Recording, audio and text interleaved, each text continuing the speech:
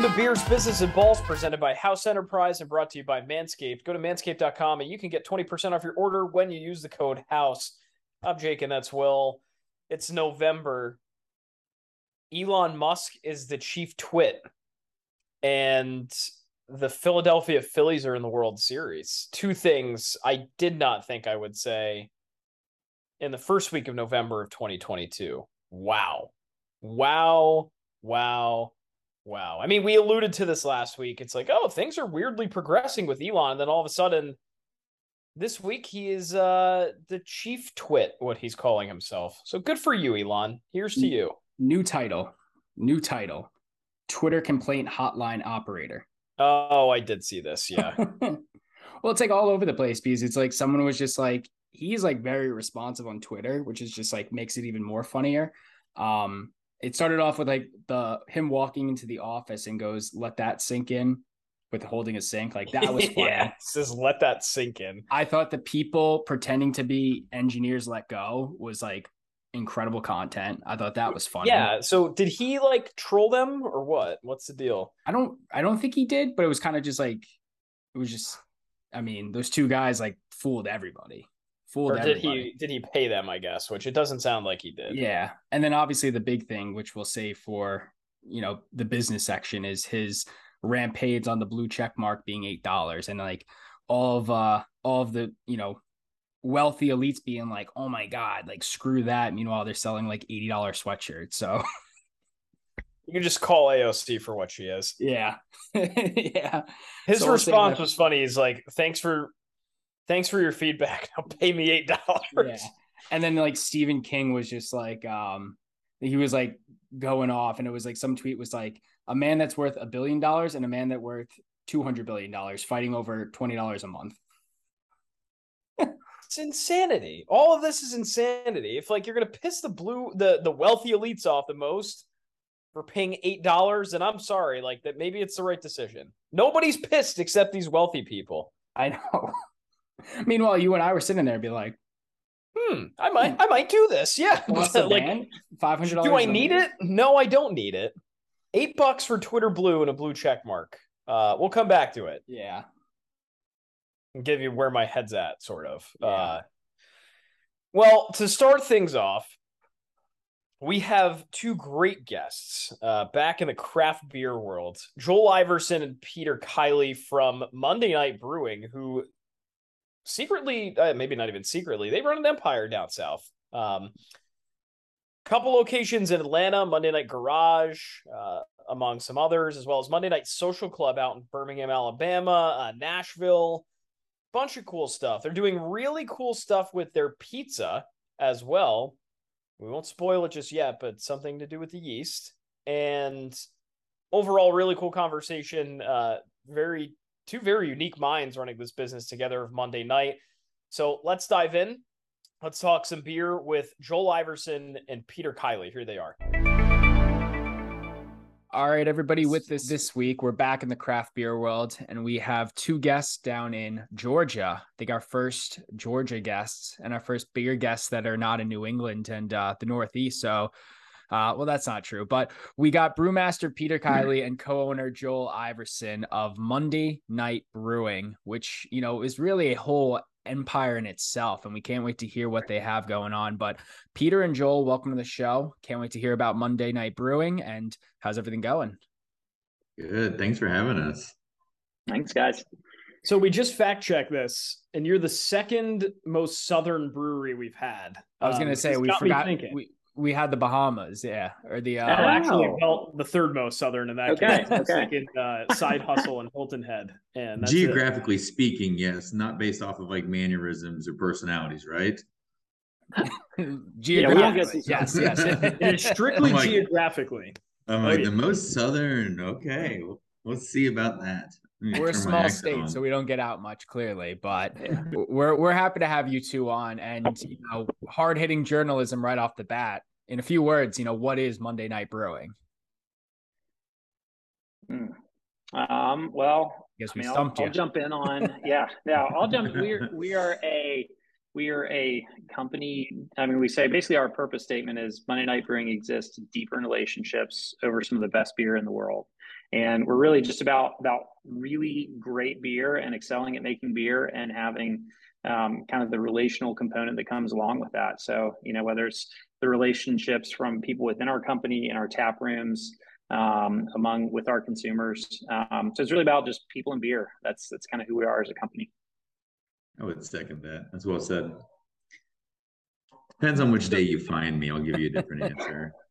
That makes sense. Oh, goodness. So the home roots are obviously in Atlanta. So that's where Monday Night West Midtown and Monday Night Garage, too, which we'll come back to in a second, are located. But, maybe in a few words as well, the inspiration behind, maybe the story of Monday Night Brewing, the abbreviated story.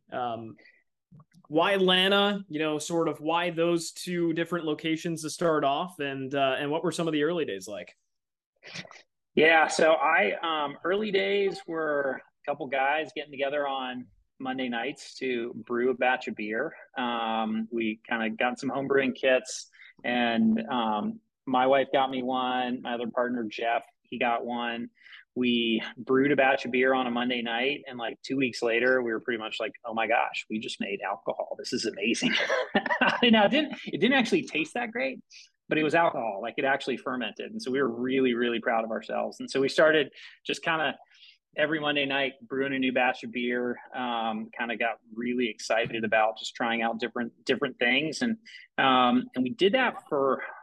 Started inviting friends, neighbors, coworkers, and I think that's really where the people element became fun, because it was like, on a Monday night, you can just have a group of 20 to 50 people show up, drink your beers, give you feedback on your beers, hang out with each other, meet other random people. And it was this kind of really unique kind of communal thing that came out of those Monday nights. And so we did that for about 5 years. And then we decided to kind of go launch a commercial brewery. None of us had much production experience. We hired one guy from the outside who came and joined us.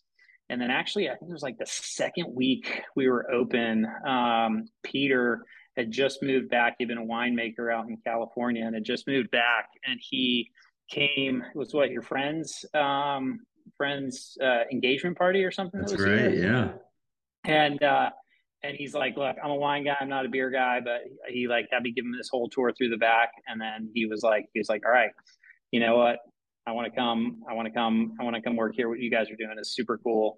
And he started, I don't know, a month after that. And yeah, I went from professional winemaker to professional box folder and erector. And yeah, got my started the good old fashioned way. And then all the way up to kind of brewmaster and co-owner with us now, and kind of been like, kind of led the charge on kind of bringing just a ton of that experience from the wine world and the flavor side there into beer in a way that we think is pretty unique in terms of how people are doing beer here. So from Joel, what is your background in besides the home brewing? What was your moment of getting out of it? And then I also have a question for Peter as well. Yeah, mine. My wife joked that I was an infomercial salesman. No joke. I wasn't the actual salesman, but like I worked at this company. We worked with like a bunch of like direct to consumer brands. So like we did a product with like Hulk Hogan and Paula Abdul, and remember like Billy Mays, the OxyClean guy. Right, like we did a bunch of Yeah, I know. We worked with all those people doing these direct to consumer products. So I went from infomercial sales to beer. So quite the transition. I was very glad to get out of that. So. And then Peter, so was your whole background in the wine world, and was this the first time you've ever experimented with beer? Yes. So my background was I was a chemist before all, studied that in school, thought I was going to do medicine. I ended up finding my way into alcohol through a family connection, and drove from, I'm originally from Georgia, from Atlanta. So I went to school at UGA, and one year I drove out for a summer internship at a winery in California, and the rest was history. But yeah, I mean, I think that it's been professional alcohol production for, I think, my entire professional career. And never made a beer before Monday Night Brewing. I honestly, I think a lot of people probably feel this way, where whatever your initial plan was is not your final destination. I kind of, in a way, maybe this is the right words, maybe it's the wrong. I definitely stumbled into beer. Hopefully I don't stumble out of it, but yeah, it's been a trip, guys. Well, the reason I bring that up, you have two people that were not in the craft beer space whatsoever, and your tagline talks about making some of the best beer in the world. Well, 19 of your beers were recognized in 27 separate awards. You're the first brewery in Georgia to win the Triple Crown of beer competition. So, one, how much of a surreal feeling is that? You know, because you talked about not making, this wasn't part of your journey. This wasn't part of, you know, what you guys were envisioning. But now all of a sudden, you're making some pretty damn good beer, and you know people are recognizing it across the state and across the country. I mean, I think it's definitely cool. Don't get me wrong. I'm not like, oh man, you know, like I didn't like do sports growing up. I didn't win trophies. Like I didn't get that going on. I see behind you, you got a bunch of things framed over there. I don't know if you guys won trophies growing up, but for me, I think that it would be completely unfair to take credit for this. I think anyone that's paying attention to our program right now, they see that it's so real that the team dynamic, something like this doesn't happen on accident. It takes a lot of people. And the truth is, like, I think it's might be surprising, or people might be asking themselves, so like, wow, how's Monday Night Brewing doing this? But if you look at our team and you see what we're actually doing day in and day out, we always joke about this idea that we probably have about 95% of how we make beer figured out. And it's within that last 5%. That's where our magic is. That's where all of our arguing, our fighting for excellence, like the thing that makes us special is how we fight over that last 5% of beer. And, you know, I mean, COVID kind of sucks. So we took 2 years off from really just being out in the limelight and trying to put our beers in the competition, just focusing. So to see us come out of COVID and to get this, it feels great. I mean, I tell you, COVID was hard for everyone. It's already hard enough making beer in the summertime when it's like 102 degrees, relative humidity. Sweaty, very sweaty. You may as well be walking around in someone's mouth. I mean, it is so gross and sticky back there. The South's already hot enough. So I just think that I'm just extremely proud of our team. I'm proud of the accomplishments, obviously. I'm really proud of the hard work, the determination, all that fun stuff. So is it surprising? It still is kind of a little bit, but if you look at the team, it's not surprising as much. That's really great to hear. I think another big measure is the expansion too. So obviously Atlanta's not the only market for you guys at this point. Monday Night Social Club in Birmingham, Alabama, Monday Night Preservation Company in Nashville, Tennessee too. I mean, when you're looking to expand, what are sort of those things that you guys saw? Did you have connections there? Was it an easy in, or was it, wow, these are emerging markets, let's go and try to figure this out? I would say, I mean, some people ask us, do we have this like big grand master plan that we're like following? And I'm like, no, we're usually like, we're taking like the next logical step. We're like, oh, that seems like a good step. And that's most of our most brilliant decisions. I mean, opening the garage was a guy was trying to like get us to go down and do something there. And Peter and I went down. And Peter kind of had this vision of like, hey, this is going to be our sour and wild barrel. The guy was actually trying to get us to just store some pallets in this space. He's like, hey, can you just like store some pallets here? And I can say Monday Night Brewing is doing something here. I'm like, and it turned into this entire new program and facet of our business, you know, from a guy who was like, you know, that came from this like one meeting. But I mean, we think about it like we're not trying to, you know, we're not trying to be Arby's and open a bunch of store locations. Each of our places are very, very unique to kind of the city and the place they are. There's not like a common aesthetic. There's not, you know, our spot in Nashville, it's got this amazing old, it's built in an old slaughterhouse. And it's got this old boiler room that's kind of like half open and half dilapidated that you're kind of sitting inside drinking these beers, and just a ton of history. That's what it's got, a ton of history. We call it the Preservation Co. because of that. Yeah, and it's kind of an organic process where we stumble our way into like, hey, something that seems like it fits. Now, in terms of distribution, we are in kind of Georgia, Alabama, Tennessee are the states we distribute in. And so it's pretty cool to invite consumers in each of those markets to come in and enjoy our beers. Yeah, and to add on to that, we've done something really well, I believe, and I think it's probably a Southern thing, but we work where we have relationships. We don't just like do something really for business. We tend to go into something because we trust someone, we have a bond, we want to build something greater than our CEO, Jeff. He always talks about how the people that he likes most in life are the people that he builds things with. And we've kind of done that as we've expanded. It's been really just built around relationships. And also to Joel's point, every location has to have a sense of purpose, right? It has an identity, it has a soul. If you just start popping up and all these things look the same and all the beers are the same, it gets boring really quick. And consumers know when they're being lied to. They know when they're being steered in one direction. So we make specific beers for certain locations, even if it's just made in Atlanta or if it's made there at the location. Everything has a reason for existence, and it's built around the people that we want to work with, not just because we want to be there. Absolutely. And you touched upon, which was, perfect segue into one of our next question, the garage. So obviously this is the hub for all souring and barrel aging that goes, on with your beers, but there's also a pizza component to it.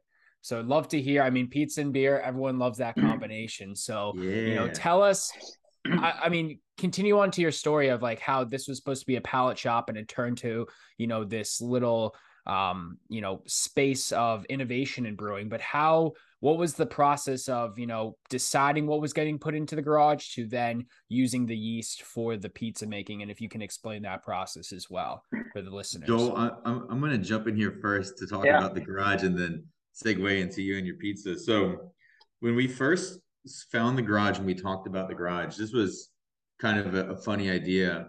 I convinced the guys that I wanted to have this idea of our barrel aging facility kind of built like a vineyard outside. I wanted to plant a big old orchard. I wanted to get wild yeast, increase the microflora and fauna, do this whole spontaneous beer program, have one side of the whole location be just for our non-sour stuff.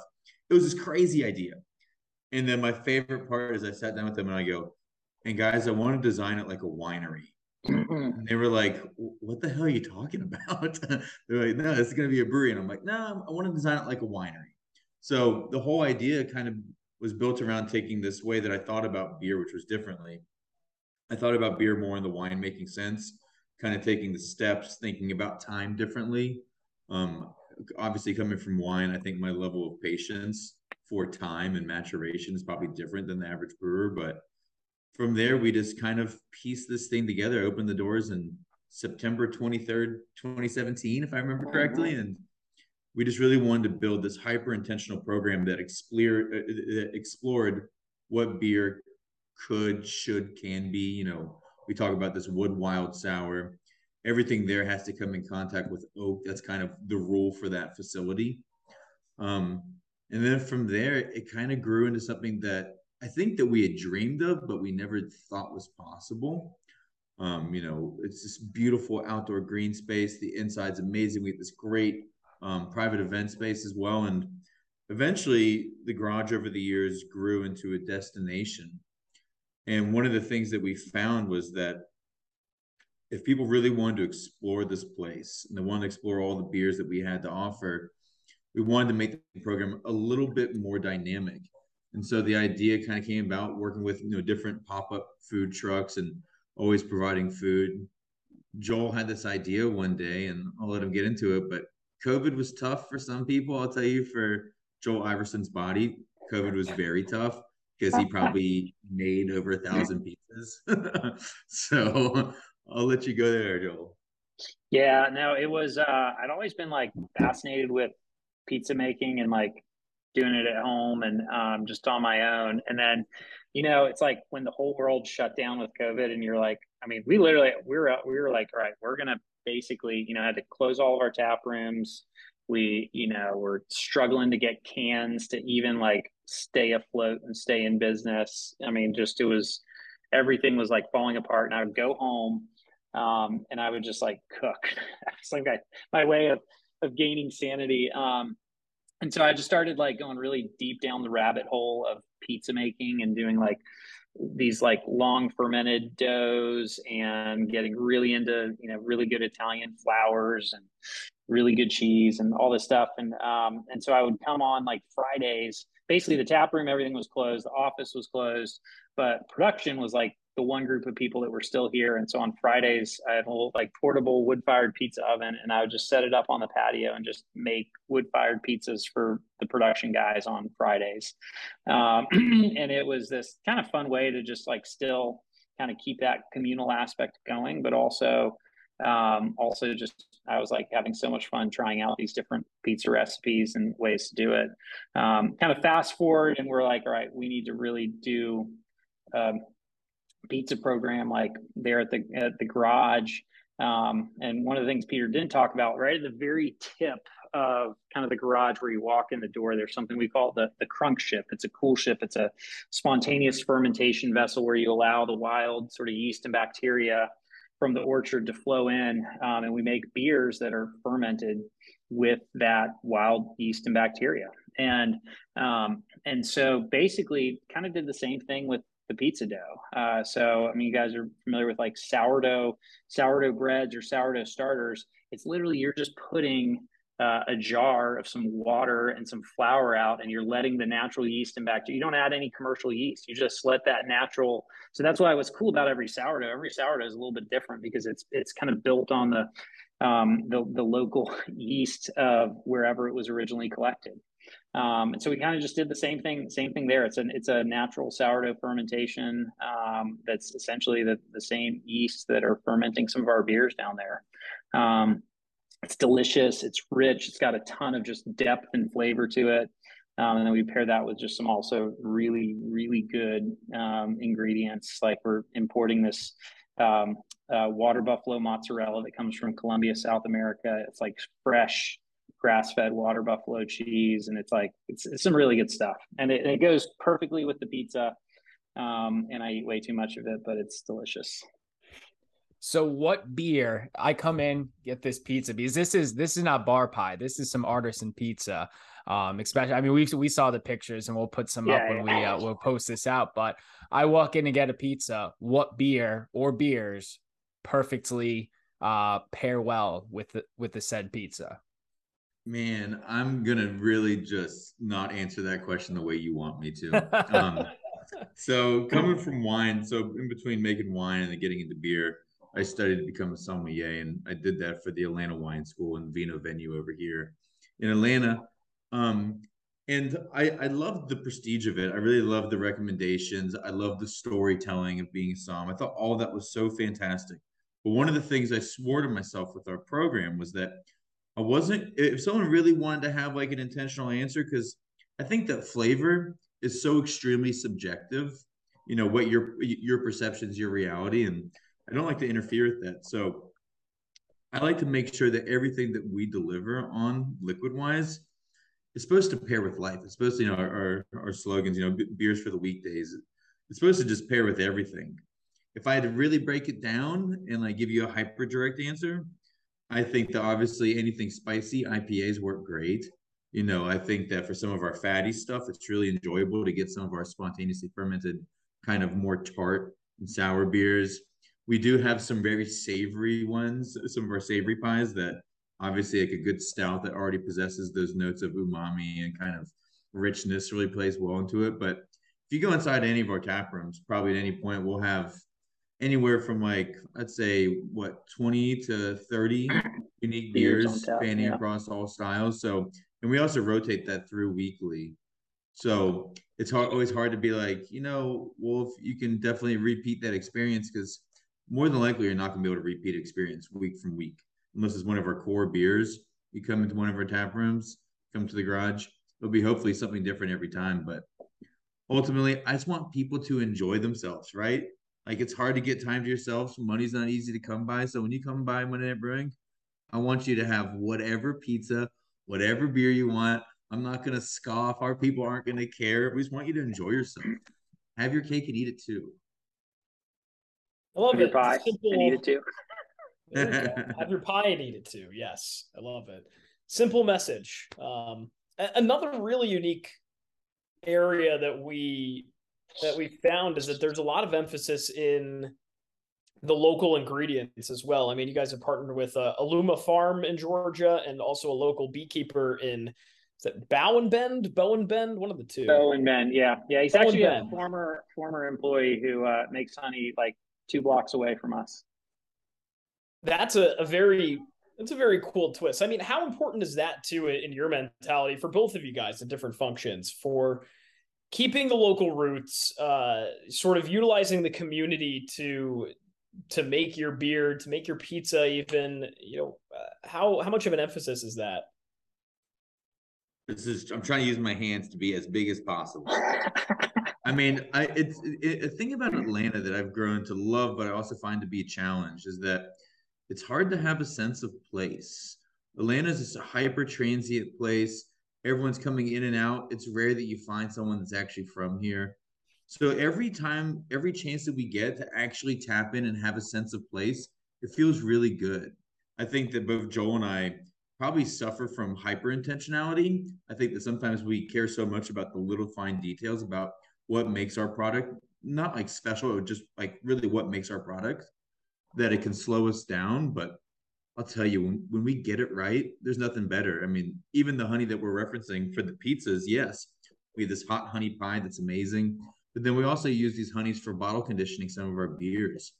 Any chance that we can get to use something local to really highlight the geographic advantage that we have for being like in the state of Georgia, which is heavily agricultural, but also just getting to tap into something that's truly Atlanta. I mean, our spontaneous beers, we're fermenting those from wild yeast that is collected in Southwest Atlanta. I'm not sure if he hasn't been to Southwest Atlanta, but I cannot begin to tell you how wonderfully surprised and confused I am that our spawn beers have turned out as well as they have, knowing that they're pretty much just collecting this atmospheric terroir, right, from a hyper transient and densely urban area that is next to the Mercedes-Benz Stadium where the Falcons play. And I just think it's like the coolest thing in the world. So ultimately, intentionality for us is probably, not to sound cheesy, it's probably our most important ingredient. And when we get to apply it wherever we can in our program, it is a must. So, I mean, without revealing, any future plans, but where do you see Monday Night the Empire at its whole going? Where do you envision? I mean, obviously, is the focus in expanding to other markets? Is it trying new beer that you haven't done? What, in both of your perspectives, is the future of the brand? I think we will. I think we'll continue to. I mean, we've always been. I mean, one of the reasons we got all those awards is I think because our team is just constantly innovating, right? We are trying new things. We're trying new methods. I mean, you watch like Peter and some of the other brewers, they just get together and they like geek out and they debate each other about trying new and different things in different ways. And so I think on the kind of beer side, I'm convinced we're going to just continue to put out world-class stuff and I think we're going to come up with new things and new ways that people haven't done things, because that's kind of what our team drives for. It's a bunch of super passionate people. I think on the business side, we're gonna continue to, I think, probably expand a little bit in markets around us. I don't.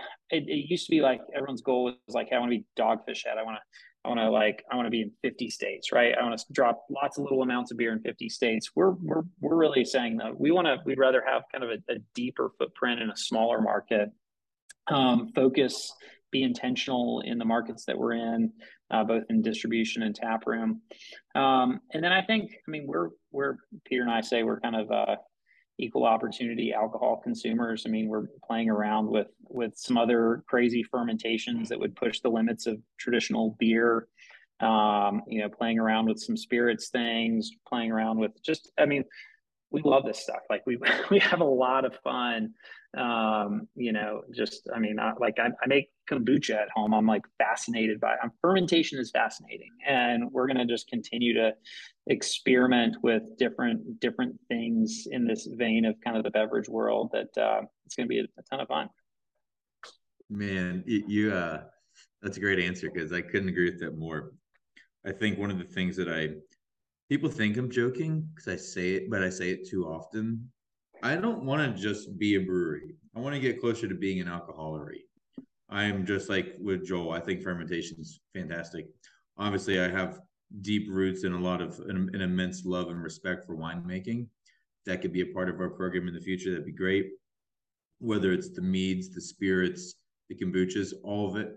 I think that's great. The more that we explore, that's kind of like the goal. From there, also, I don't believe in being everywhere. What I really care about is that when we are somewhere, we are everything. So I really want to be able to ask more questions, deepen our knowledge as well as our passion for our craft. I really also want to like think about not getting wide, but also just really once again getting deeper with our relationships, with our partners. I don't want to be from Atlanta and then forget about Atlanta. I always want to keep our city first and foremost in how we think about beer and how we think about service.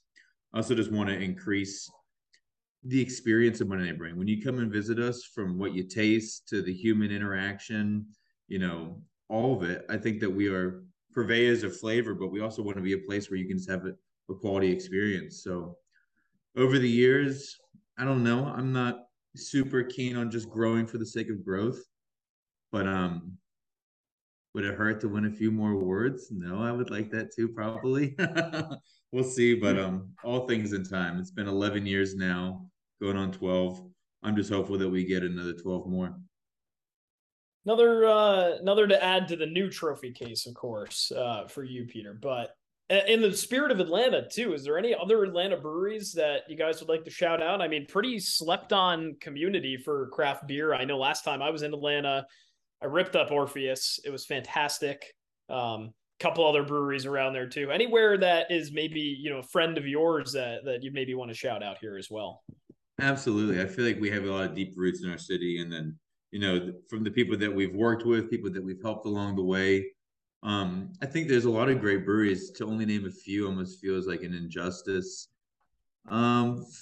First and foremost, just top of the head, I mean, Halfway Crooks over in Summerhill, focusing on an amazing lager program. Sean Bainbridge and then Joran van Ginderochter, if I say that right. Sorry, Joran. They have an amazing program for a while. So. Yeah, I mean, obviously Jason over at Orpheus, Little Cottage. There's a bunch of great breweries, and the thing about Atlanta that's so cool is that ever since the laws have changed and allowed for alcohol to be just an easier landscape to exist on, we've seen so many great breweries pop up all over the state. And I think that a lot of other states, I'm not going to call out names, I'm not going to point fingers, but I think a lot of people maybe rested a little bit on their laurels, maybe kind of felt like the top spot was theirs. And Georgia has just been quietly figuring it out, putting their head down as a collective. And I'm so extremely proud as to what Georgia has done over the years to develop itself as, I would absolutely say, a leader in the United States when it comes to craft beer production, an overall scene. Obviously, there's a few states that are always going to be the kings in my eyes. The Californias of the world, the Vermonts, Massachusetts, even. But when it comes to the Southeast, Rhode Island, you're not going to mention Rhode Island, dude. Come on. I mean, come on. I said I'm not like I'm not trying to start any shit, all right, guys.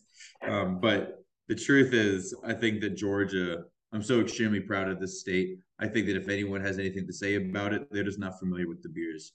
If you come down here, I don't even need to speak for them; they speak for themselves. So. I'd only name 2 other breweries, but there's so many great ones. So I hope that people take the chance to come explore beer in Georgia because they will not be let down. Well, you'll have to come up to Rhode Island to see what's going up in the Northeast as well. But I do agree, Georgia is, this is why one of the reasons we have you on the show. It's like, let's hear from not only in New England and in the Northeast, let's hear from all 50 states. Let's hear from, all parts of the world, because it's like everyone does it differently, but how are they quietly creating a new little craft beer atmosphere and environment themselves? So it's exciting to hear what's going on in Georgia. As we close out the interview, where can people find your beer, whether it's on social media, physically coming to your location, grabbing a case to go, where can they get your beer and where can they find more information about Monday Night? Peter. Well, man. I mean, website is mondaynightbrewing.com. Social handles are all pretty much Monday Night on all the big platforms, just Monday Night. And then we're distribution in Georgia, Tennessee, Alabama. We do occasional drops through what's that service, Peter? Tavour. Tavour. Where occasionally they'll do some limited small batch stuff that's where you can kind of order and have it shipped to you in certain parts of the country, like outside of our 3 main states. But honestly, we just say, hey, if you're in either of these cities, Birmingham, Atlanta, Nashville, come to one of our locations. You're not going to be let down with just our staff, the beer, the experience. It's pretty phenomenal. All right. Well, we appreciate the time. We appreciate hearing your story. Give them a follow on social media. Hope you guys enjoyed the episode. And Peter and Joel will keep in touch. And thank you for the time. Thanks, guys. Yeah, guys.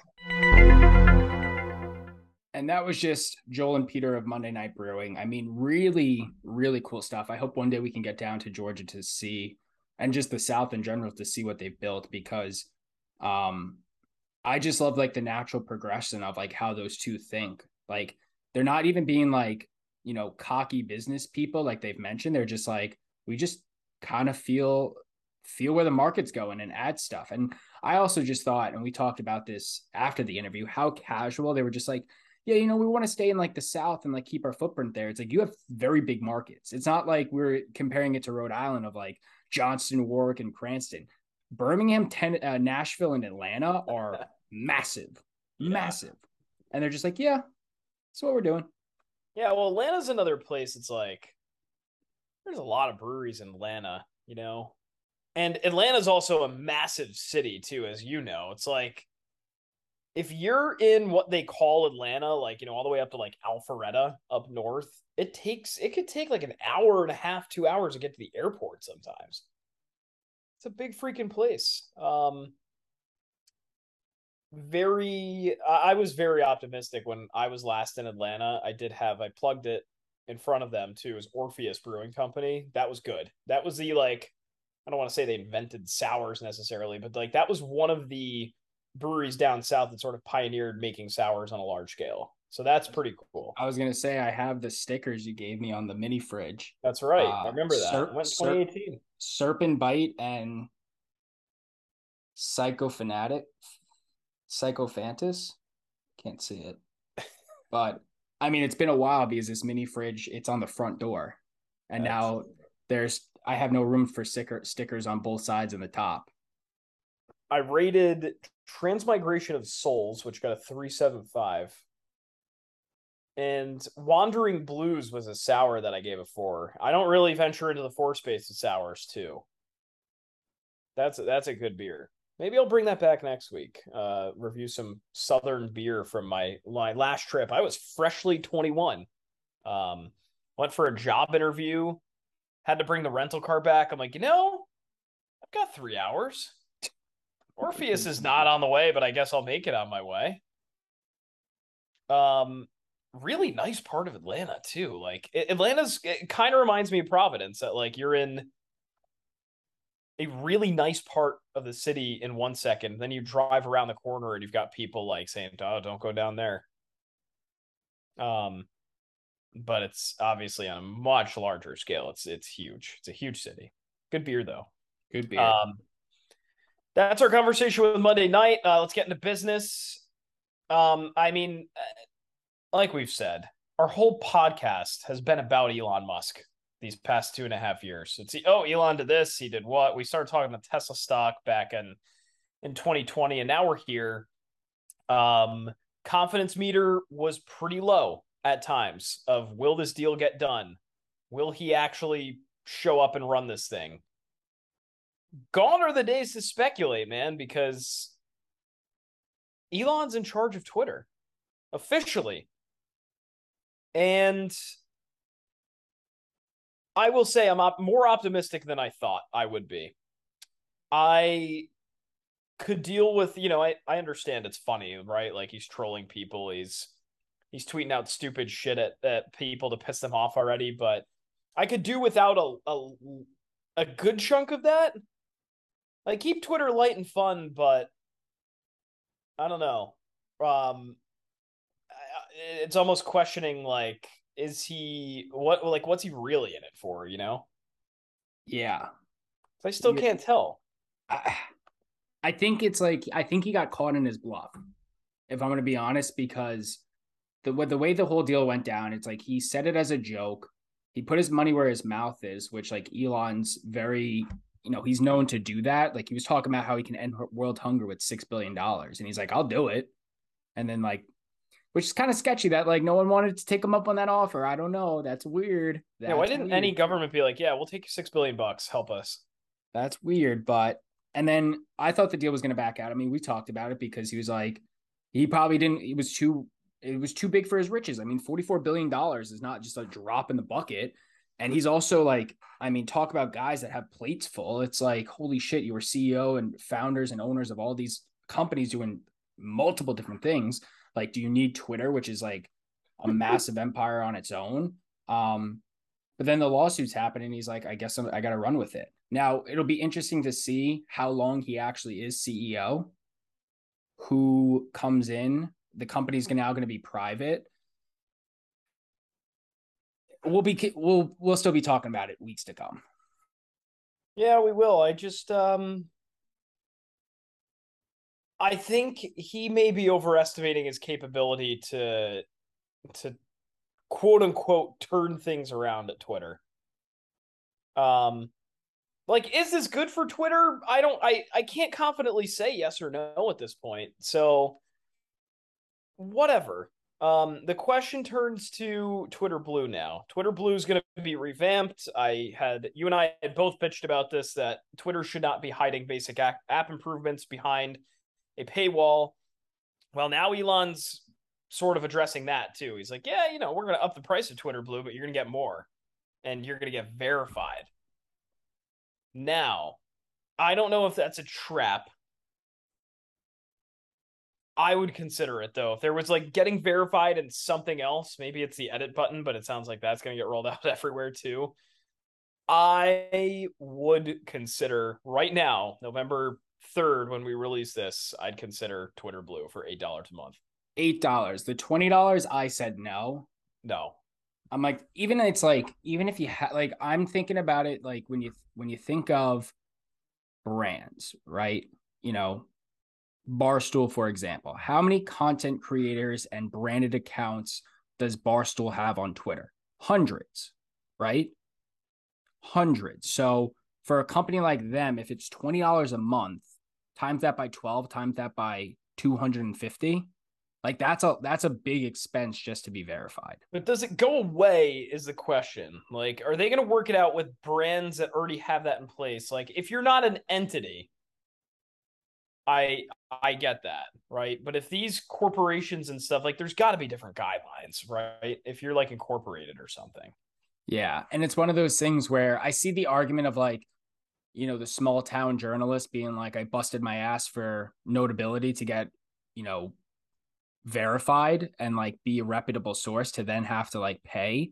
Like freelancers is going to be tough, but I also see the benefit like of, paying yourself into the verification status just to be like, I also was busting my ass and like couldn't crack the algorithm with all of these bots and stuff. Now, if it, allows the algorithm to like improve your content and you can get more features out of it, $8 a month isn't terrible. I mean, like Elon literally posted a meme of like a smiley face with like a Starbucks coffee. And it was like $8 for the Starbucks coffee. And it's like 30 minutes was like the clock. And then like a frowny, sad face, like the mad face with Twitter Blue check mark for $8. And it said 30 days. So if I hope it just like clears out too, where it's like, okay, the reputable accounts actually are, posting reputable stuff. Because you're not like, that's what like the big argument was too. It's like, oh, you're like, this was supposed to be an outlet for free speech and now you have to pay for free speech. And it's like, no, you just have to pay to be a verified member. You're paying for a premium subscription. I'm worried that he thinks this is like the background check. Like this is his response to spam, which I understand it, but you're also going to piss a lot of people off if they're like, well, I'm a normal human being and I'm not spam. Now I have to pay $8. I mean, I guess it's like anything. Like there's a free version and then there's a paid version. Which, hey, if there's, I think there is a market for it. I think that's a objectively good move for Twitter. But I don't know where it's coming from is the issue. And that's what I can't wrap my head around with this Musk man. Yeah, I just hope the app doesn't lose its flair. I mean, did it have flair? You know. Well, if like, all right, pull up your phone. I've got it right here. Pull up your phone and go to your your screen time. Oh, it's got to be Twitter. Where is it? It's screen time. Where the hell? I did have YouTube rolling in the background today, so that doesn't count. Also, what's your daily average? Too much. What is it? It's rolling around 7 hours. I'm at 7. Ugh. So I have Instagram as 1, Twitter as 2. I have Maps as 3, Safari as 4, HouseEnterprise.com as 5. Wait, that goes down to the website level? Mine doesn't do that. Yeah. Google is 6, Slack is 7, Messages at 8, Fantasy is 9, and Notes is 10. Interesting. So Twitter's number 2. It takes my Twitter's 1, 2, 3, 4, 5, 6 for me. I also I was in a weird spot because I also had I had the iPad rolling today for YouTube and for Netflix at one point, and yeah, because YouTube, Safari, Messages, Slack, Netflix, Twitter. This is today alone. And what I don't like is it takes everything. It takes your Mac. It takes your iPad.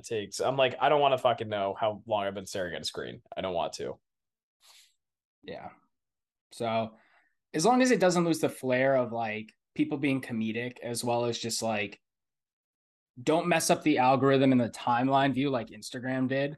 I don't want to see tweets from 2 days ago of how did I miss this? I mean, we're also just chronological order. That should be the algorithm. We talked about this maybe last year. We're going to Twitter for news for the most part.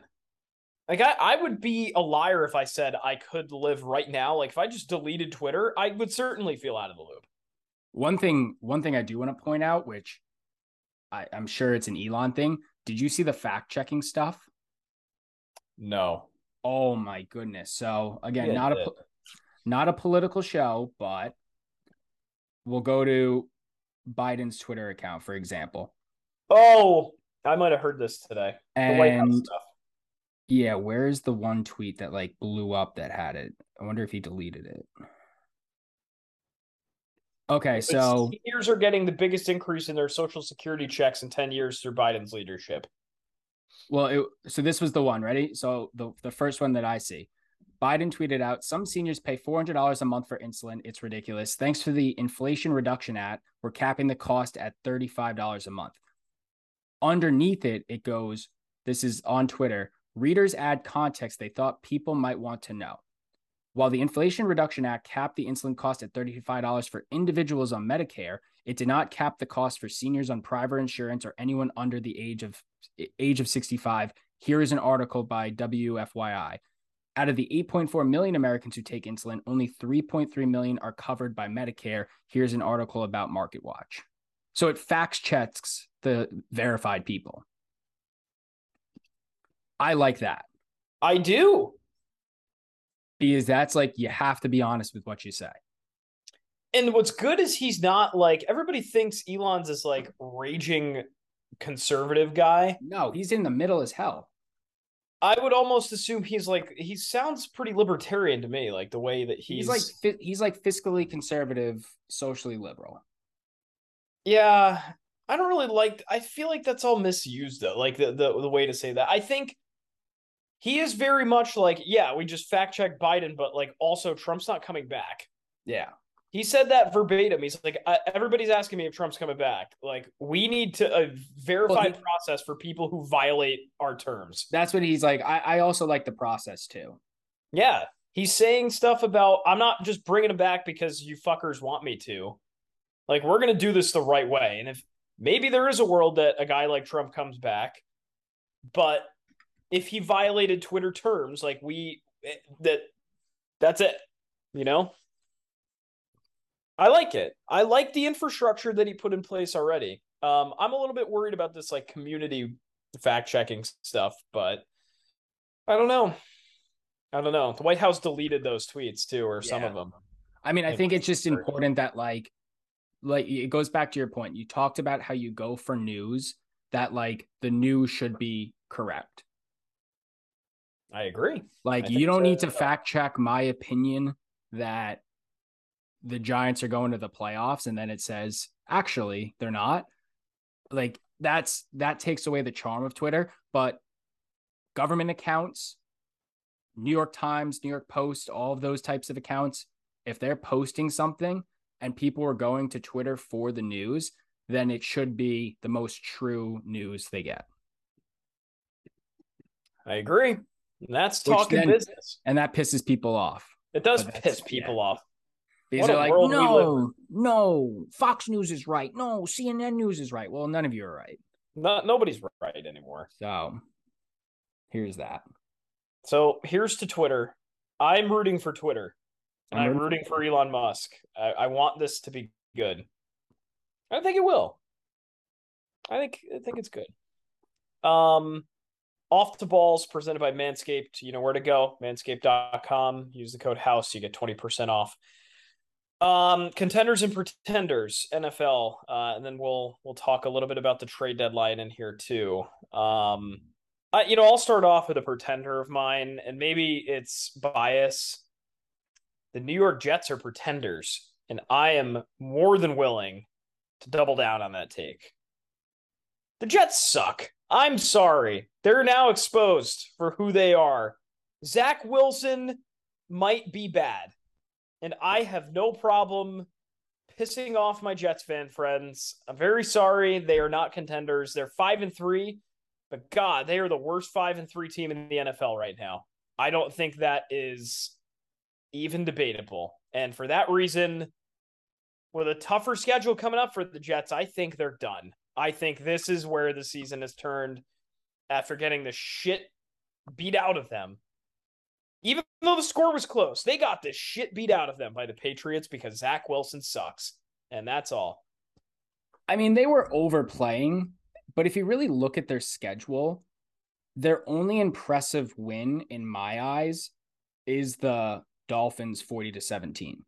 But granted, I also think it's something to be said beating the Packers at Lambeau too. I'll give them that. But the Packers suck too. Yeah, I mean, you stole my words because that's my pretender.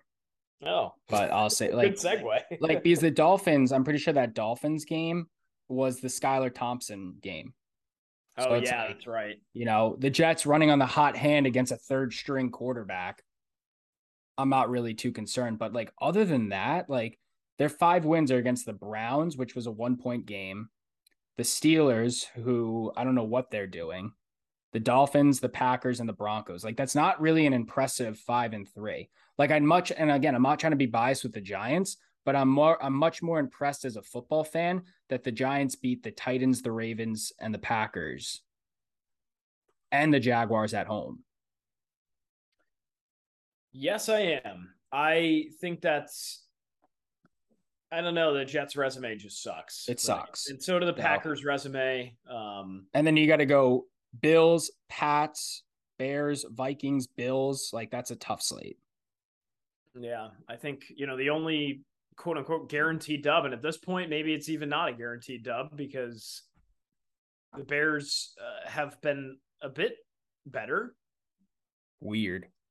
They're a weird team. They just got Chase Claypool too. And then they got rid. I mean, they're built for they had to because it's like the team was cap struck. The team was not in the position to compete, but they got Justin Fields, a receiver who's on the team for a little bit. but they also traded away Robert Quinn and Roquan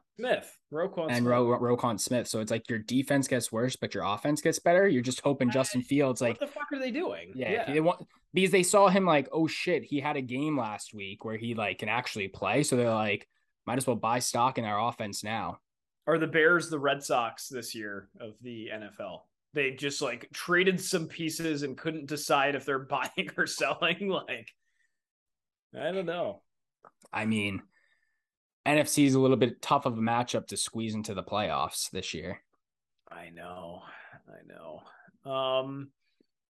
Who's my contender going to be? That's the real question. I'll do my pretender. I'll do my pretender first, which was the Packers, right? Yeah. I'm just saying, like, they're officially not doing anything at the deadline. Just proves they are not. Yeah. Like for them, like just giving up. Where again, moves going to be made, but like Brandon Cooks, for example, didn't get traded, and there was a bunch of teams on him, and that's just more stupidity on like the Texans not getting the best offer no matter what. But like if I was the Packers, like watching the Bears trade a second round pick that like they have ample picks now because they got some from like the Roquan Smith trade and like the Quinn trade as well. Like a straight up second round pick for Claypool. Like you're telling me the Packers couldn't do that? That's telling. Yeah. And the Packers weren't a receiver away. Like, don't get me wrong. Like their trouble stem deeper than that, but like give Aaron Rodgers at least something to like spark a new wave for the second half of the season. Yeah. I would be so pissed if I was him, but a lot of it's on him too. It's like, be a better quarterback, first of all. Yeah, again, he doesn't have a lot of weapons. He has like Mercedes Lewis on the team, but he's still on the team. Yeah, earlier this year, I think he caught his first touchdown pass in, what was it, 2 years? No. Yeah. He went off last year, I thought. Well, let's find out. Mercedes Lewis. Yeah, he's on the team. He has a grand total of 2 receiving yards this year, 1 target, 1 reception, and 1 touchdown. Not bad. Pretty efficient, if you ask me. What did he do last year? 2021. 214 yards, 23 receptions. Okay. He did not catch a touchdown pass last year. Okay, so 2 years. I mean, he's old as shit. He's 36. He's probably 30. He's 38. Wow. Old. That's old for a tight end. It's old for any football player. Yeah, he's still chugging, which I was shocked to see that. I think I was like watching highlights or something like Mercedes Lewis with the touchdown. You know, holy fuck. You gotta be kidding me. Contender time. What do you have? Because I need to make up my mind. I'm sorry. It's the Dolphins. I think that's what I was going to say too. I'm just so enamored of the trades that they made and how moving back in the draft for Trey Lance when they did not need a quarterback. It stems even further if we're going to go way back. It stems from Laramie Tunsil and the bong photo. So getting Laramie Tunsil falling to the Dolphins after that bong photo released of him on draft night then they flipped him to the Texans for multiple first-round picks, which then also equated them to getting more first-round picks in trading back, and Trey Lance got them Jalen Waddle, Tyreek Hill, and Bradley Chubb. So obviously Waddle and Tyreek were already there. Bradley Chubb, adding him on their defensive line is so important, especially when you have to play the Bills and you need someone to chase down Josh Allen. And anyone else in the AFC truly too. I mean, if they make it to the playoffs, like, you know, they're going to play guys like Pat Mahomes and maybe Justin Herbert, like mobile quarterbacks that they got to, you know, run around from. So what a solid play. They retooled in different areas. they traded which running back? Well, they got Jeff Wilson, but they traded away. I actually don't even know. Yeah, I forgot they picked up Jeff Wilson. Well, they traded Chase Edmonds to the Broncos and then improved with Jeff Wilson. Oh.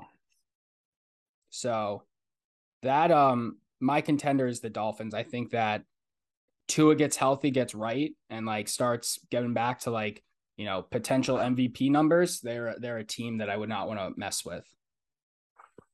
Yeah, I'm with you. I'm with you there. It sucks, but it's good for the Dolphins. They finally, I mean, they made a great move in Chubb. I think that's probably the best trade of the deadline. I mean, some other trades. I won't talk about the Bills this week. I do think they are a contender. They went out and got Nyheim Hines from the Colts, which I think is finally like a long-term solution for them because historically the running backs have sucked.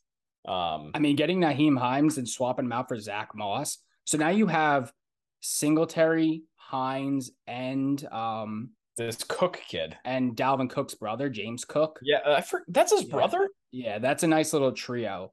And like potentially signing Odell Beckham in the future. Yeah, who knows? I don't know where Odell's going to end up, but yeah, you know, fuck it. I'll call the Bills. I'll just put the Bills in contender mode today. I'll save my pick for next week, depending on how this team does this weekend. Yeah, I mean, you look at the Bills and when did they stumble? It was just one game they lost, and it was to who? It's escaping me. They lost to the Dolphins, actually. Yeah, they just couldn't get their offense going. You know, this is a special team. It pisses me off. We just picked two contenders from the division that my team competes in, and none of them are that team. This is an AFC East podcast today, I guess, because we talked to Jets, the Bills, and the Dolphins. But the Bills, they made the right move. I think you have a passing back for the first time in at least a couple of years. They tried to just force stuff to Zach Moss and Dalvin Cook's brother, who I just recently learned, obviously. And I don't know. It just Singletary never struck me as that kind of guy that just fit schematically with what they were trying to do. So maybe they do a little bit more cool shit with Nyheim Hines, and we'll see what happens. But these guys are for real this year. They're really good. Yeah. What other trade deadline? I mean, we didn't see much other than what we just talked about. Bradley Chubb, the Jeff Wilson trade was noteworthy in the sense that the Dolphins just keep getting more. I don't know. What else did we forget? I love the Calvin Ridley trade. Oh, yeah. Calvin Ridley to the Jags. Well, because first, they traded James Robinson to the Jets, which is a good move for the Jets after losing Breece Hall. Breece Hall, yeah. So it's like everyone was kind of like, yo, what the fuck are we doing? Like, you're taking away playmakers. But then again, like, obviously Calvin Ridley can't come to the team until next year. And it's also funny that like Calvin Ridley got suspended for picking the Falcons over the Jaguars in his parlay. Like that's comical. But like the Jaguars can now focus their attention on other parts in like drafts and the free agency. And having a guy like Calvin Ridley for a while is a very good number one option. You have Calvin Ridley, Zay Jones, and who's their wide receiver Christian Kirk. Yeah. Nice little package of players for the Jaguars. If you also include ETN as their running back, they're building something. Hey, I don't know. I don't know what the Jags want to be. We'll have to get Eric Dunn back on the hook to see what he thinks about all this. And then my question for you, not even like trade deadline, like what happened, what didn't happen? Because it's like, I'm a little disappointed that the Giants didn't do anything, but I understand why. Like, I mean, they traded Kadarius Toney, which like he'll probably go off of the Chiefs, but like the guy was a bust and didn't want to play and never wanted to be healthy. Like, I don't need locker room cancers on a team that's 6-2. But like it was a little disappointing because it's like the Giants clearly need receiver help, and like you can propel yourself to the playoffs with like the easy schedule that you have. Like you kind of want to do something. But I also understand like building for the future. Like the team has a terrible cap situation right now. They got to extend some key players, build for the future. But are you like disappointed with the Pats, or is it kind of like the same boat? I mean,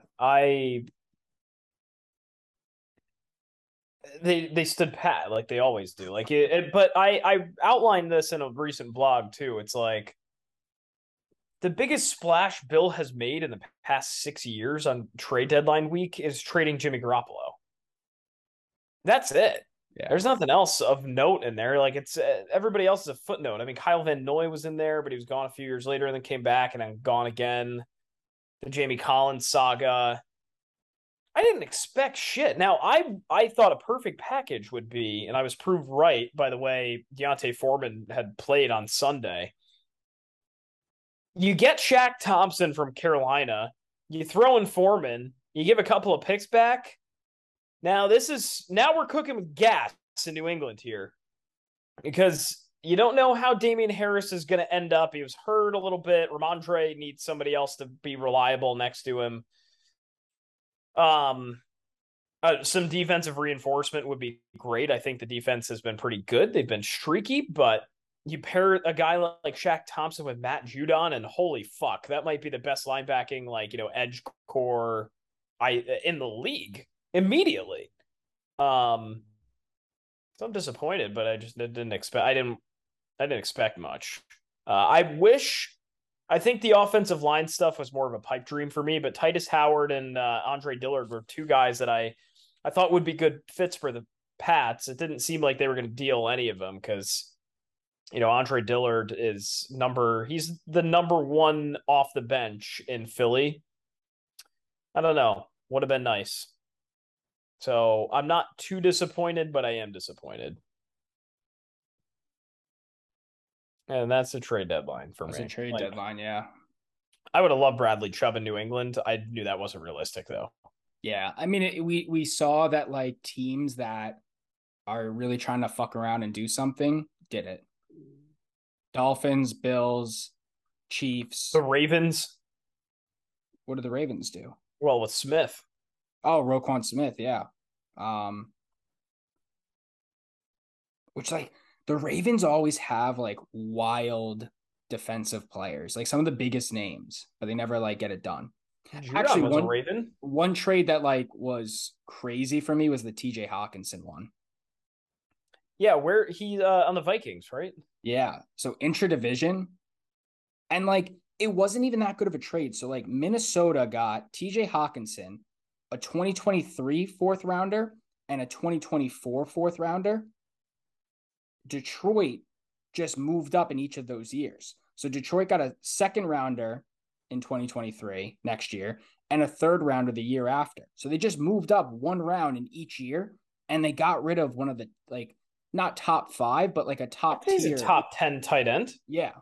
And like adding it on Kirk Cousins, like he's going from Jared Goff to Kirk Cousins.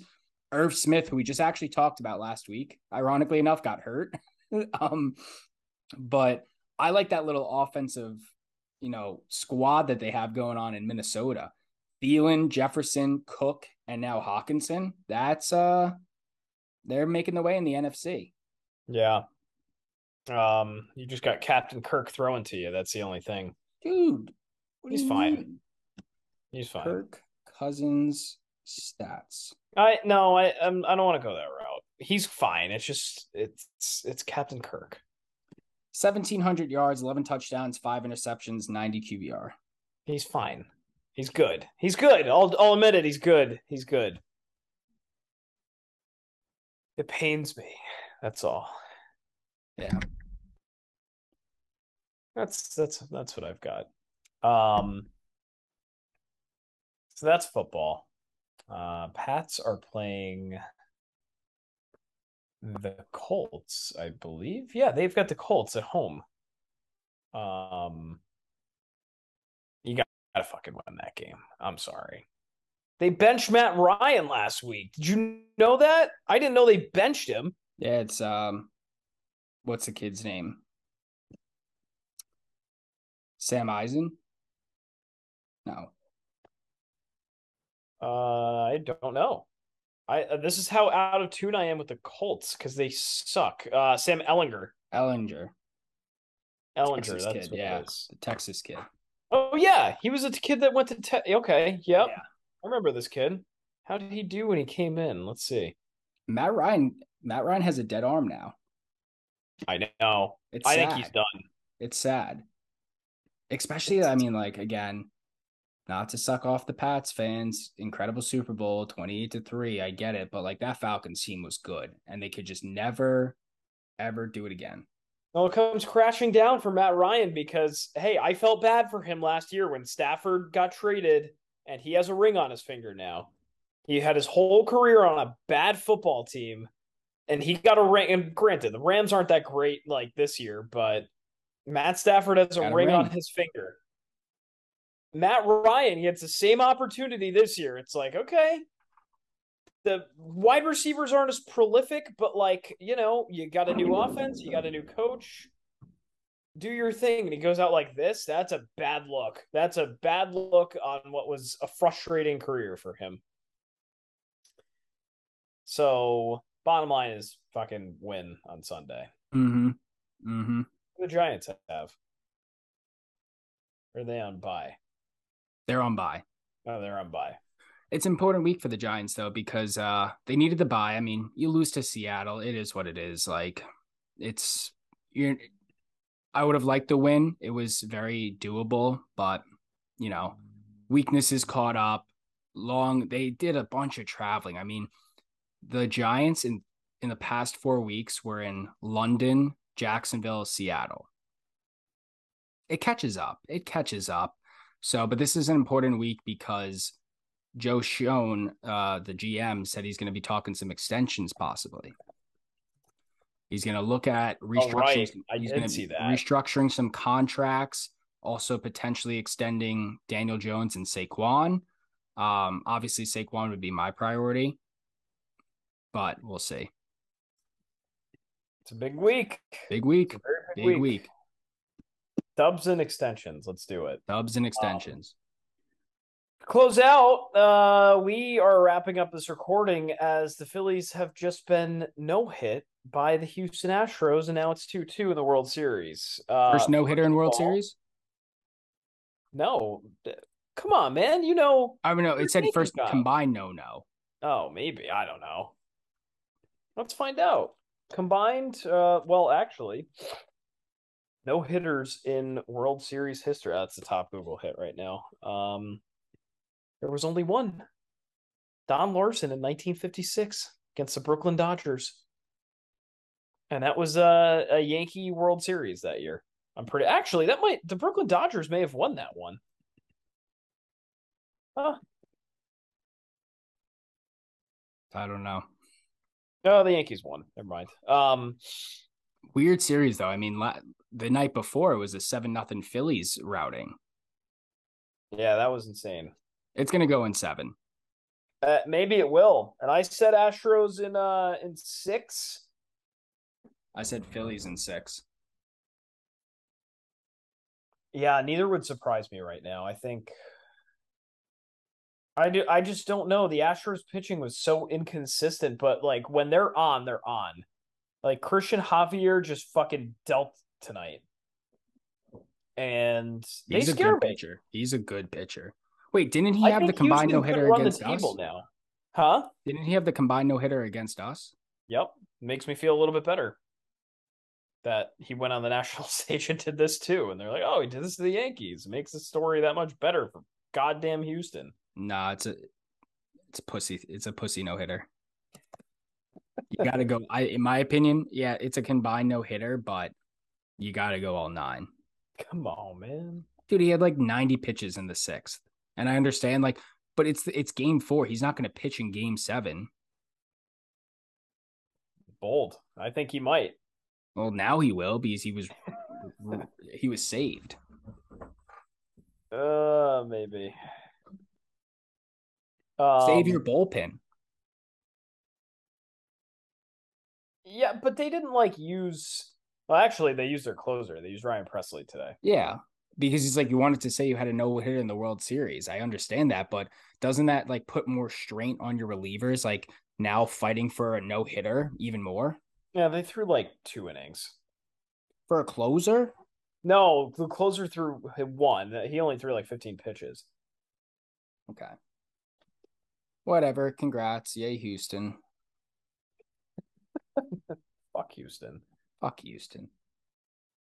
See, I'm never going to let anyone live this down. And you, because you were there. Did we chant, "We want Houston," when we walked out of there? No, we didn't. We heard everyone else chant it. We didn't. I looked at you, and what did I say? I said, I don't like this. I don't like it. I said, we should not be chanting this because I don't want Houston. No. And I wanted Seattle. That shit was not going to happen. I wanted Seattle. I was good for a few Houston sucks chants. That's different.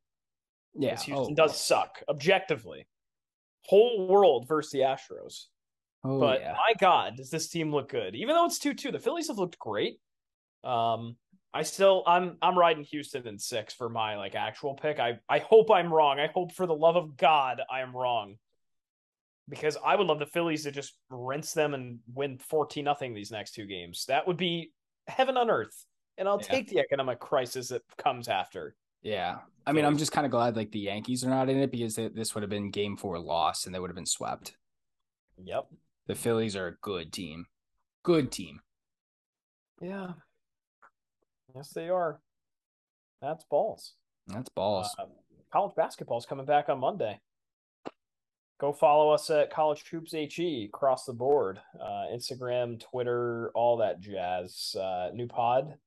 New pod. New polls. New people. PPP pod. Yeah, now we're on to something. Pod, polls, and peep. I don't like it. We'll workshop it. You stole my line from earlier. We'll workshop it. Follow along. House of College Hoop Show is now out as well. Some really cool stuff coming. Pat Scary, who we should have back on BBB, honestly. When the season's over, it'd be cool to like go up to Medford, have a pizza with him, and just talk. No, Brian Towson. Well, we're gonna do Coach in the Car. Yeah, Coach in the Car, BBB. Be like, hey, Pat, I know tip-off's in 15 minutes, but like get in my Nissan. Yeah, we're gonna go grab Jay's Deli. Oh. We gotta actually set that up though. Yeah, we gotta go like before the game. Before the game, we'll take him on a ride to like get an egg and cheese. Yeah. Like, good morning. Can we get him and Grasso in the same car? I don't know. That's so sketchy because it's like, yo, we're gonna get my car, we're gonna film you guys. Like, I think it would be. I mean, if we can pull that off, that would be so sick. It would be, even if it's just one of them. Yeah. Like, even if it's just Pat, but we should get them both in the car. We'll talk to Jared. We'll talk to Jared. We'll butter him up. Yes, we will. Former BBB guest. It's only fair. Yeah. Okay. That's episode 103. Well, we've got like at least 5 or 6 more episodes until the turnover of the new year. Exciting shit. And then it's on to 2023, folks. That's 103. Thanks for listening. Go follow Monday Night Brewing too. That's Will and I'm Jake. See ya. Take it easy.